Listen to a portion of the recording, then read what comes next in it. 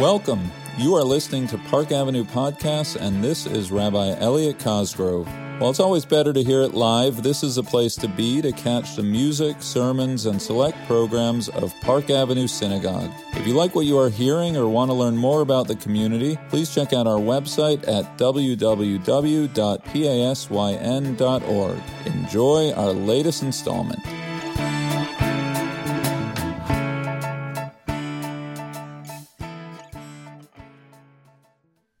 How We Talk About is a professional development podcast for educators who are teaching Jewish things in Jewish schools. We're your hosts, Jen Stern-Granowitz and Aaron Beezer, Jewish educators from New York City. Hey, Jen. Today, we are talking about gender and how we speak about gender in the Jewish community in particular.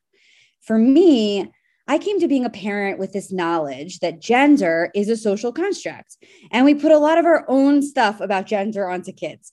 And I see how quickly my kids have internalized their social idea of gender, right? That boys are allowed to have anger and energy, and girls are expected to play quietly and nicely. Every toy that came from my daughter, this being in 2020, was actually still pink and soft. Like there were no hard edges, nothing to take apart or like click together or gears or anything. And at the same time, she was bombarded with books about strong women, women of color, all kinds of women throughout history who were leaders and who pushed their gender expectations of how we think women should be.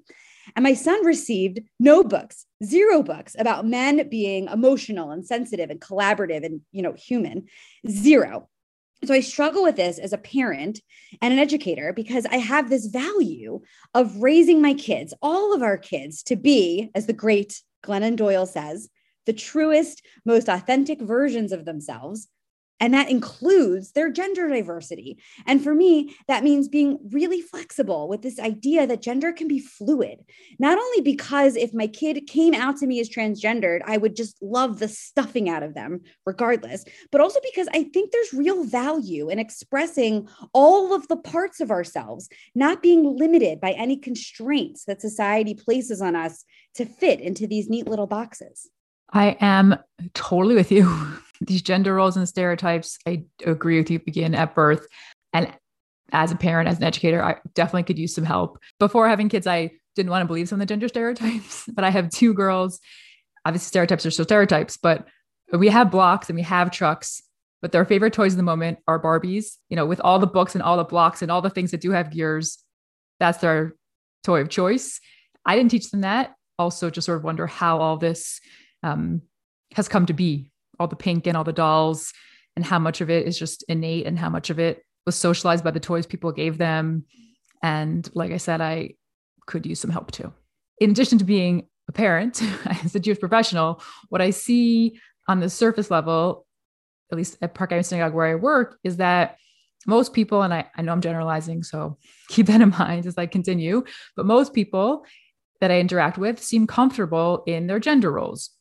Most people I meet who look female identify as female, and most of those women are coupled with men who look and identify as male. And maybe that is a true representation of the demographics on the Upper East Side, or maybe there's a quiet concern that this homogeneity of our synagogue inhibits true gender diversity and fluidity that members of our community might aspire to have if we could be more vocal and I would say more comfortable about this aspect of inclusivity.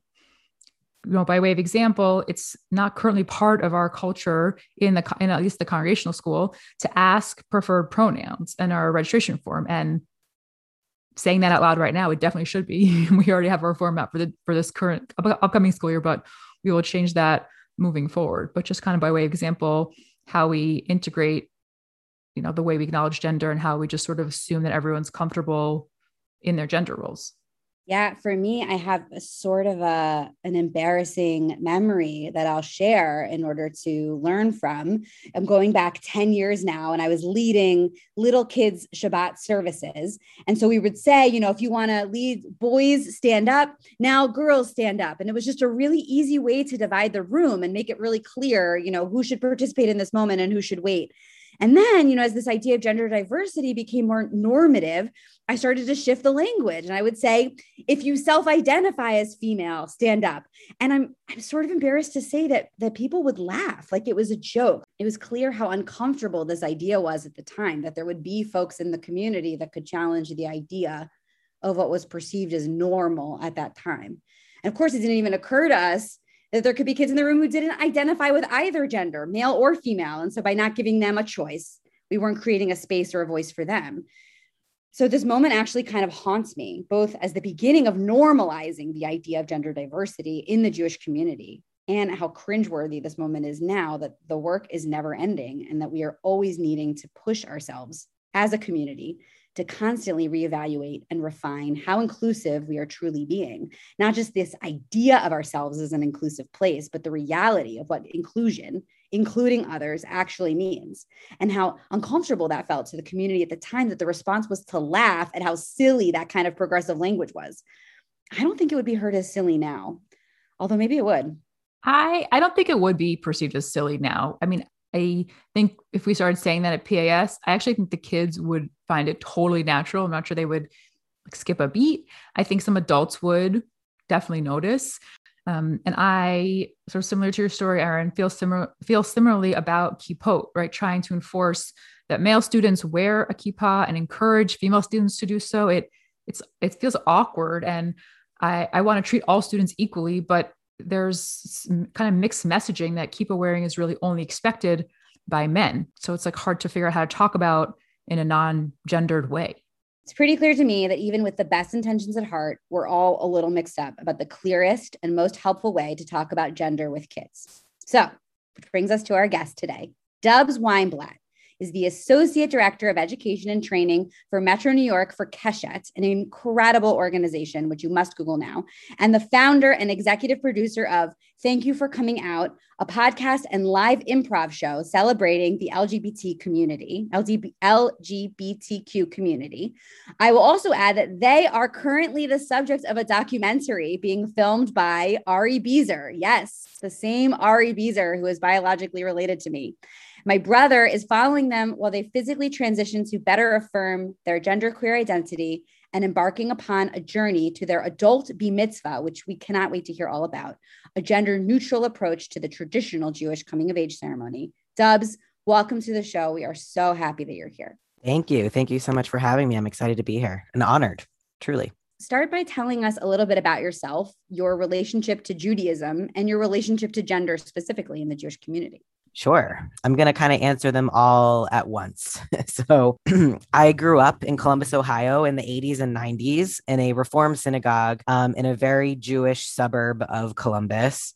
It was a 2.44 square mile city, and there were 3 synagogues within that area. For me, I loved really being part of my Jewish community. I went to the JCC preschool and was in Hebrew school and Sunday school, but there was always this kind of disconnect for me growing up, and for 2 reasons. One I was aware of and one I wasn't aware of. The one I was aware of was when I looked at families and adults in my life, I only saw who I perceived as men and women in relationships. And I knew for me that my relationship would look different, but there was no one modeling that. There was no out LGBTQ people that I was aware of in my communities, any of them, especially the Jewish communities. And so that already started sending me implicit messaging of, you're alone in this, and there's no one like you. And then the other piece was I didn't realize that I was also struggling with my gender identity. I kind of thought it was all on the sexual orientation, though I didn't have any of this language back then. So moving through my life, kind of holding both of those things was really challenging for me, especially when I got to my bat mitzvah, where I truly, with every fiber of my body, did not want to have this bat mitzvah. I did not want to become a woman. I did not want to stand in front of my community and my friends and my family and have this, rite of passage. I didn't want to, and I didn't know why, and I didn't know how to explain it. And there was no one offering me alternatives. It was this or nothing. And I wasn't even allowed to choose nothing. I had to do it. And then, going into high school, I was part of BBYO. It's a youth group where the model is very similar. It actually is a fraternity sorority. And so it was the most binary it could be. And that also felt uncomfortable for me, but all my friends were doing it. And so I kind of just did it. And so, and then within BBYO was like the dances and the really gendered language and the rituals. And it was very much like boys versus girls and at the conferences or whatever we called those conventions. Then I went to college. I went to Ohio State, which was a stone's throw from where I grew up, and was active in Hillel. And once I came out as gay when I was 20. And so I then like really was proud of that identity, still am, and became president of Jewish Queers and Allies at my Hillel. It started to feel really confusing. And at the time, no rabbis were allowed to marry same gender couples. So that was also a pretty explicit signal of you're not welcome in our religion in this way. So once I graduated from Ohio State, I kind of felt like I had like all of the like structured quote unquote Jewish spaces ended. Like Hillel, I felt like the last one. And I wasn't aware of any synagogues or other kinds of organizations or spaces that were like explicitly welcoming of LGBTQ people. So I felt like I had to choose between my Jewish identity and my queer identity. And I chose my queer identity. And so for the next decade almost, I forgot about Judaism and focused on other parts of my life, and realized at 29 that I'm a genderqueer person. And that kind of like opened up my entire world for me. And then a few years later, I still felt like there was like this big part of me was missing, and I couldn't figure out what it was. And then it dawned on me that it was my Judaism. I missed that part of my being, myself, my community. And so I, through lots of magic, got a job at Keshet.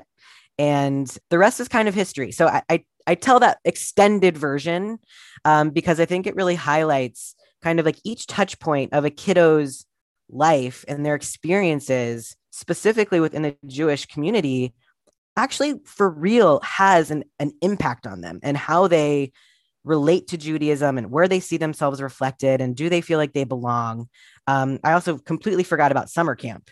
I went to day camp and did not go to Jewish overnight camp because I didn't realize it at the time. But now looking back, it's absolutely, I didn't want to be in the girls' bunk and I didn't know how to talk about that.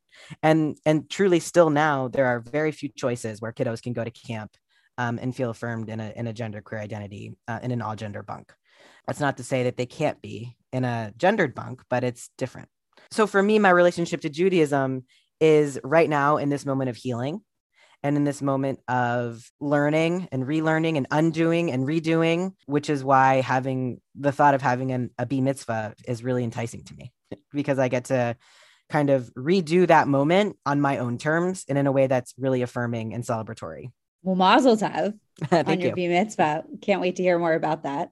Thanks. Thank you for sharing your story. I feel like there's a lot to unpack there, but I'll go to one specific follow-up question, which is, what is the larger conversation on gender that is important to have in Jewish communities?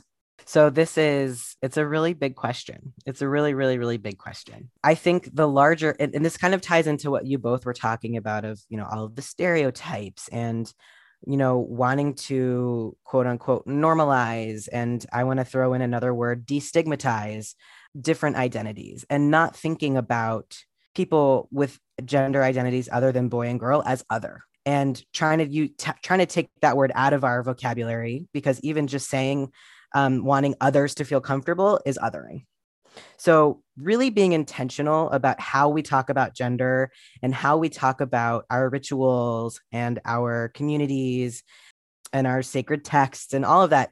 It's really important to think expansively about that. And then another piece of it is thinking about how cis normativity kind of seeps into every single thing that we do. And so cis normativity is this idea that being cisgender, so someone who identifies with the gender that they were assigned at birth, and a lot of times before they're even born, right? So we have these gender reveal parties, which then gives no space for a kiddo to be anything other than what they were assigned at birth. It's set in stone from before they're born. So cis normativity is this idea that every single person identifies with what they were assigned at birth and that it's a binary gender. It's boy or girl. And so our world, our community, well, I don't want to say world, I'm going to say the United States and our communities are built based on cis normativity. What traditions are we doing that, and how are we talking about Judaism, and how are we talking about families that could inadvertently make a kiddo feel like they don't belong in a space, and adults too. I know we're talking about kiddos here, but I was in my 30s before I started healing from my past traumas with Judaism. To kind of tie it back to, is it that people are aspiring to a certain way of being perceived in your community, or are there gender diverse people and they don't know that it's safe and comfortable to come out? So it really is people of all ages who need this breaking out of the binary conversation and awareness. I'm curious if there's a concept of gender that you've found meaningful in some of our core Jewish texts like Torah, rabbinic tradition, the Talmud, the Mishnah. How does this concept inform the way that we can talk more inclusively about gender in our learning spaces? I hope this is a space to be completely honest. The truth is, I really struggle with this. I personally couldn't think of anything because I am still in a healing, learning mode.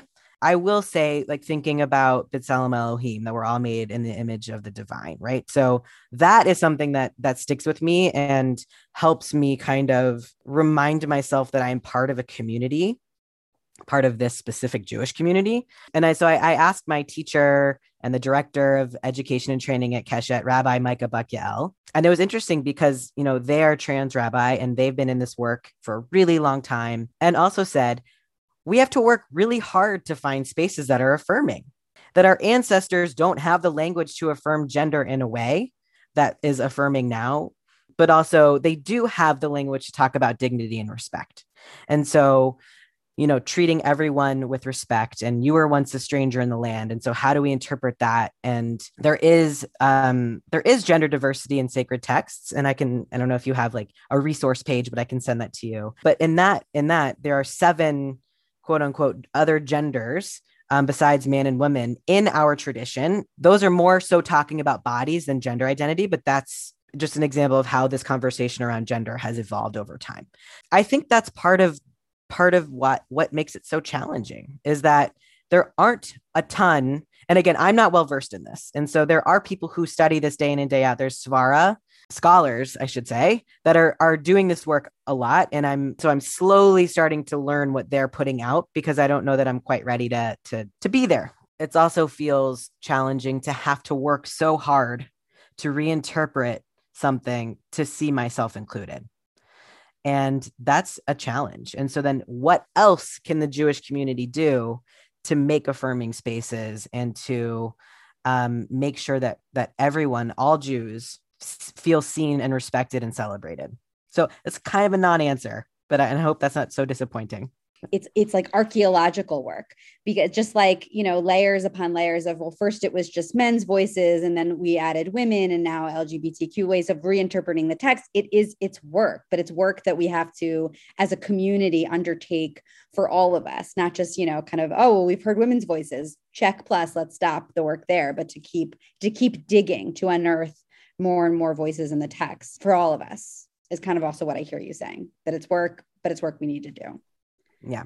Then what do we do in our communities and schools, right? If we're coming from a place of, there's Adam and Eve in the Torah, and there mostly were male rabbis interpreting those texts in the beginning. And of course, we've evolved, and society and our religion is evolving and changing, but that is a big part of our tradition. So kind of with that in mind, Dobbs, like, what work, from your perspective, what work can and should communities and schools do around this conversation about gender, right? Where should educators begin? Because I think that most of the amazing educators I know, like, they want to create inclusive classrooms. They don't want to be, saying things that will make their students feel alienated.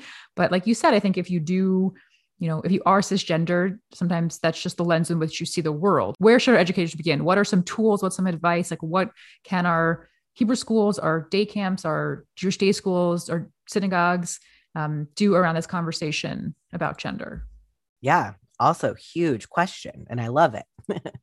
A lot of things. Put on that helmet, or that, awareness of where cisnormativity is starting to appear in spaces. My friend and colleague, Justin Rosensmolin, came up with this activity. And so we basically broke out the schedule of camp on a grid. And we said, how does this moment in the day, like, as a cisgender camper, how would they experience this, would you think? And how would an LGB camper experience this moment? And how would a trans or non-binary camper experience this moment? And we had them have camp directors and counselors go through each moment.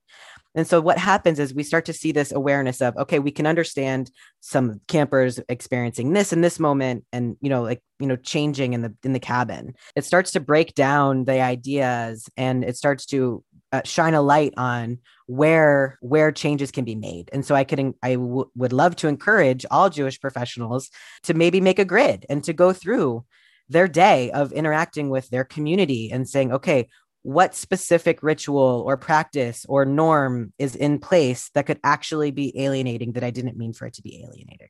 So that's a really big one. I went to my cousin's bat mitzvah a few years ago. And so before we were allowed in, the rabbi said, welcome, blah, blah, blah, blah, blah. All men must wear kippot.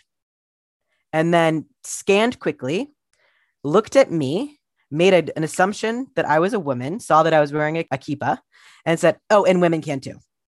So not only was this assumption made about my gender identity was wrong, but then it was an afterthought. It was a very clearly an afterthought. So I felt like a rushed afterthought and also misgendered. So what happened in that moment was I was embarrassed. I felt shame.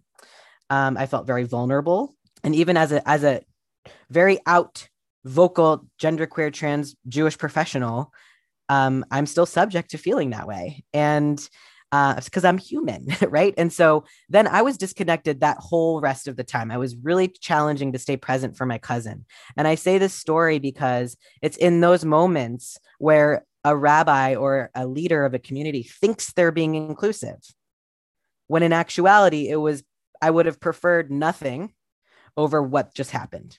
And so really thinking about our language and the impact of how we talk about things, making sure that we're using the most affirming words that we can, taking out the word preferred when we're talking about pronouns and names. Pronouns and names aren't a preference. They are an integral part of people's identities, right? It's not, I don't prefer that you do this. I demand it because it's part of how you can respect me in like a nice way.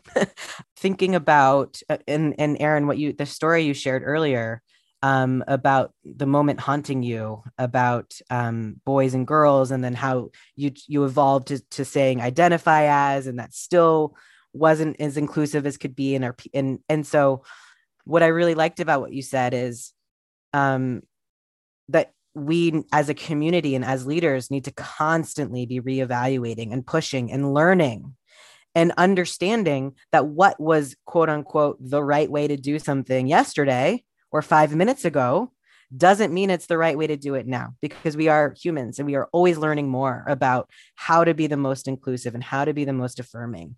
And so really inviting leaders and educators to internalize that so deeply of, okay, so it worked then, but maybe not now.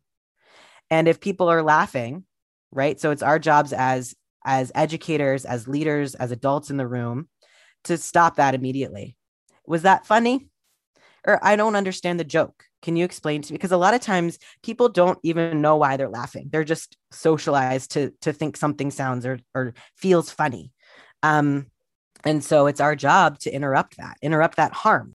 When you see someone laughing at something that's intended to be more inclusive, that's also really hurtful. And so interrupting those harmful moments is a crucial part of this conversation. In your classroom, what books are on the shelf? What kind of diversity are we teaching and are we talking about? And not only just around gender, but family structure, right? And it's not only for LGBTQ people, right? There are families with one adult or a guardian or a grandparent or an aunt, right? It's not always a mom and a dad. And it doesn't necessarily mean that that's a queer family. And so when we create space for LGBTQ people, we're also creating space for a whole diversity of people. What behaviors are we normalizing and celebrating? And I know that you both had kind of talked about the stereotypes and like about the Barbies. And it's like, I didn't teach them this, but this is their choice. Right. And I think that's okay. Right. Like, I think part of what gets confused in this conversation is that we're trying to remove gender out of everything and that we're trying to make everybody non-gender, non-conforming, right? And that's actually not the conversation most of us are having. What we're trying to say is that I'll just speak for myself and my colleagues though, is that we just want to create space for everybody. And there's nothing wrong with a girl wanting to play with dolls. There's nothing wrong with that at all.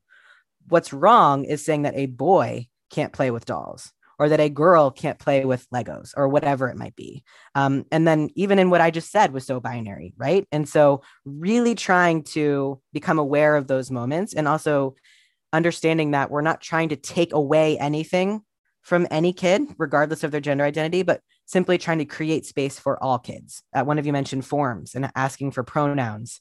How else are we asking about the kids? Are we saying son or daughter's age or, name? Are we asking name for communications and name, legal name, right? So all of these, really thinking expansively about what kind of messages we're putting out into the community, because it can actually be a barrier for some folks to want to engage.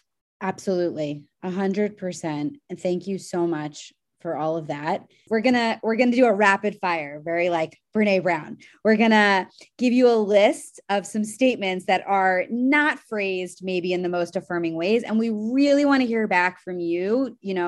What would the words be leaving your mouth? What is the most affirming way to say some of these things? You ready? Great. We love a Brene Brown lightning round. Let's love a Brene Brown lightning round. We do, because that's what all humans can agree on. That Brene Brown is fabulous. Okay. Yes. At least. Okay. Jen's leading prayer at Park Avenue Synagogue. All boys, go put a kippah on right now. Anyone who wants to wear a kippah, please go put one on now. Anyone who feels affirmed by wearing a kippah, anyone who feels special wearing a kippah, right? Anyone who feels drawn to wearing a kippah. I know this is a lightning round, but can I just add something? Because there are this is a very slow lightning round. But go ahead. Well, it's slow lightning. Go for casual round of questioning. The people who we perceive as a certain gender, right? So saying, quote unquote, all boys must wear, we are assuming that everyone who we think is a boy, right? But there might be kids who are struggling internally with their gender identity, and you might be reading them as a boy and they might be presenting as a boy because that's what's safe for them. But inside, that might be really challenging for them to be forced to put on a kippah, just like it was really challenging for me to be forced to have a bat mitzvah because it was so unaffirming. So when we open that up, we're taking the assumption out of who we think is a boy in that moment. God, when he created the world in 7 days or whatever, because I've actually heard that in a JCP classroom, using male pronouns for God. Just using the word God or they, them pronouns is very expansive. Or you could interchange pronouns and use he in one moment and she in another moment and they in another moment. You could also just use a bunch of different Hebrew words instead of using only masculine pronouns or he, him pronouns, I should say. Okay. So training for when you guys become a bar or bat or b'nai mitzvah. In my mind, the most ideal situation, you have the option of having a bar mitzvah, a bat mitzvah, or a b mitzvah, or a simcha mitzvah, or whatever that neutral version for your community feels good, that all three are presented equally and as celebratory. And it's not, you can have a b mitzvah if you want. Like that's just like a side option. If they're all presented equally. Because then it, again, that destigmatizes and takes out that otherness, for aliyot, instead of ben or bat saying mi beit, from the house of, because that also expands it for other people too, who might not be, who we don't know their family structure, or we don't know the ins and outs of everyone's family. So being able to say from the house of opens that up for a lot of people. Awesome. Not the equivalent of being served a shrink wrapped prepackaged special meal at the wedding when everyone else is dining off of the real food. You're saying, here are all your real options. And this is what it means to affirm and celebrate identity in the Jewish community, laying them all out at once instead of sort of being oh, do you need something special? Oh, did I leave you out? I'm sorry. Here, let me go grab it out of the the back room where we have the storage food for, special people. Exactly. And then the other piece of that too is for trans, non-binary, gender non-conforming folks, it's kind of part of a larger conversation of always having to advocate for ourselves and always having to assert. There are some Jewish spaces that have normalized and destigmatized the sharing of pronouns. But I would almost argue that the majority of the Jewish institutions that I work with all over New York City, all over Westchester, Long Island, and in the country, that's actually not something that's a normalized practice. And so having to always ask for what we need instead of it just being already part of the community culture is exhausting. So to have to then advocate, and then it does feel othering to have to be like, is there the shrink wrapped meal in the back closet under dust that I could have that is uncomfortable to ask for? Right. So if it's all there, then it's so much more affirming. Some people don't even know to ask, or they like feel like they're on the outs and they don't want the bat mitzvah or the bar mitzvah, but they are young. Exactly. And so that's part of a bigger conversation of how are we preparing and talking about gender in inclusive, expansive spaces far before becoming a bar mitzvah, the Shabbat Ima and Abba, right? How that's so exclusionary. And so like the Shabbat person, or you tell me which Shabbat person you want to be instead of putting that on a kiddo and creating that space where kids can explore. And like maybe 1 month they're the Shabbat Ima and 1 month they're the Shabbat Abba, because there has become this fabric and this safety in this space where they can explore and no one shames them for saying, but you're a girl, so you have to be the Ima. So it's like, what are those building blocks and what are the foundations that we're creating building up to the bar mitzvah? So maybe I would almost argue like by that point, there wouldn't be confusion because we've already laid the groundwork that whole way. And right. And this is like in the most ideal world ever. And so when that isn't right, there still are the fail safes of these are all of the options and none of them are stigmatized or one's better than the other. Please help me fix this. I hear teachers say this all the time. When your mother lights Shabbat candles, just take it apart in all the ways that it could be a little bit better. I think when your adult likes candles, because then that takes out any assumption of family structure or who you live with or who you have this ritual with when you're adult, because there might be a family that has 2 dads. And so there isn't a mother lighting the Shabbat candles. So simply just saying, or when the special person in your life lights the candles, or maybe even asking who lights the candles is probably the best option. Yeah, especially in a community like that has already acknowledged the diversity of Jewish practice. The assumption around the word when, right? Like, have you ever seen anybody light candles for Shabbat? Because not everybody lives in a home where anybody's lighting anything for any Jewish holiday and is still part of a Jewish community and sending their kids to Hebrew school. So there's just like every single word in that sentence could just be like reflected on and improved just a little bit. But especially thinking about the grownups that people have around them and the gender roles of who does what. Awesome. Yeah. So take me back to my moment. And I'm leading Shabbat services and I want to divide the room. I want to divide the room in a lot of different ways and I want to do it better. So help me divide the room. Great. Everyone who likes chocolate ice cream to the left, everyone who likes vanilla ice cream to the right, right? Are you a Yankees fan or a Mets fan, right? Are you a short hair to the left, right? Long hair to the right? Dogs or cats, right? And everything I'm saying is so binary, yet it is taking gender out of it completely. Birthdays, January through June, July through December. Favorite number between, whatever it might like, people who love red to the right, people who love blue to the left. And then tomorrow it's purple and pink, like whatever it might be. There are infinite ways of dividing a room that is not gender-based. And those are just a small handful.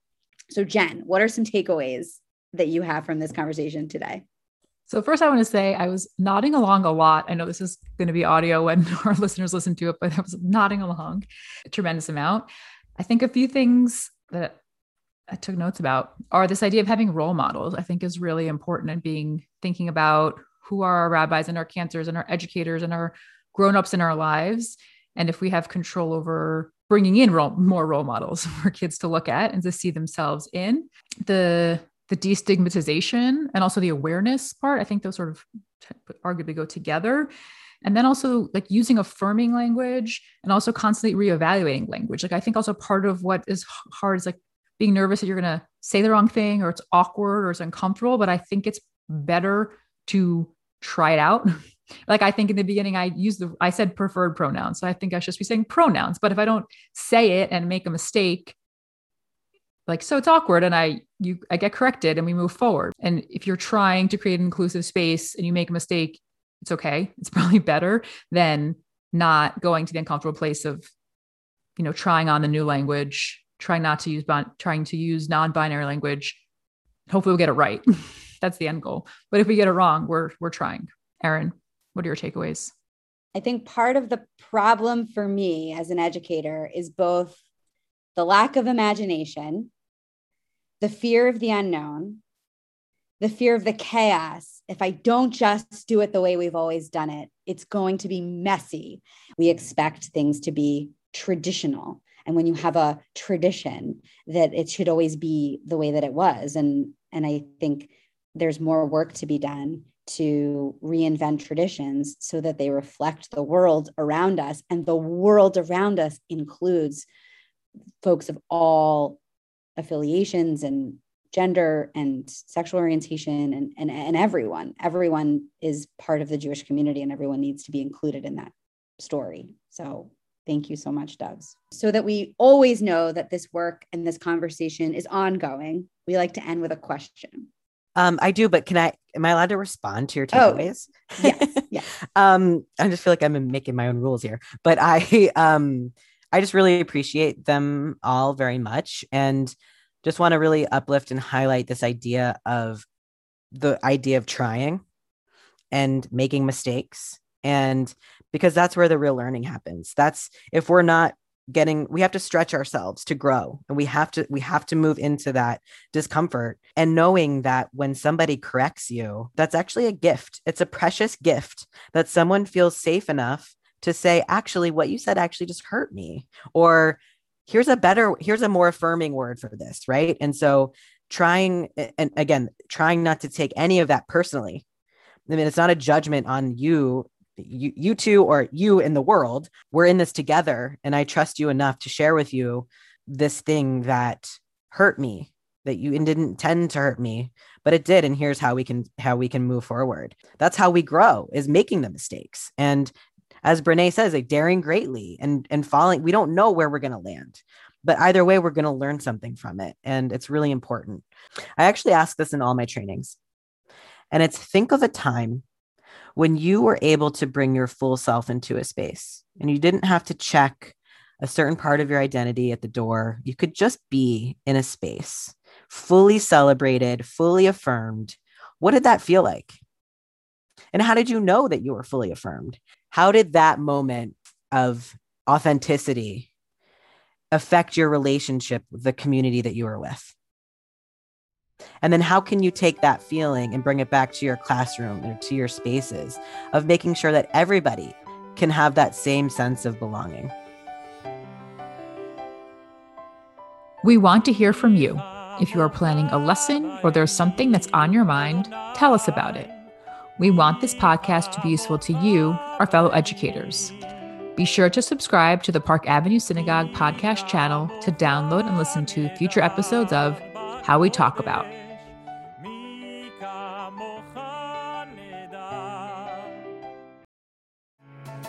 Thank you for listening to Park Avenue Podcasts, a place to be to catch the music, sermons, and select programs of Park Avenue Synagogue. If you like what you are hearing or want to learn more about the community, please check out our website at www.pasyn.org. See you in Shul.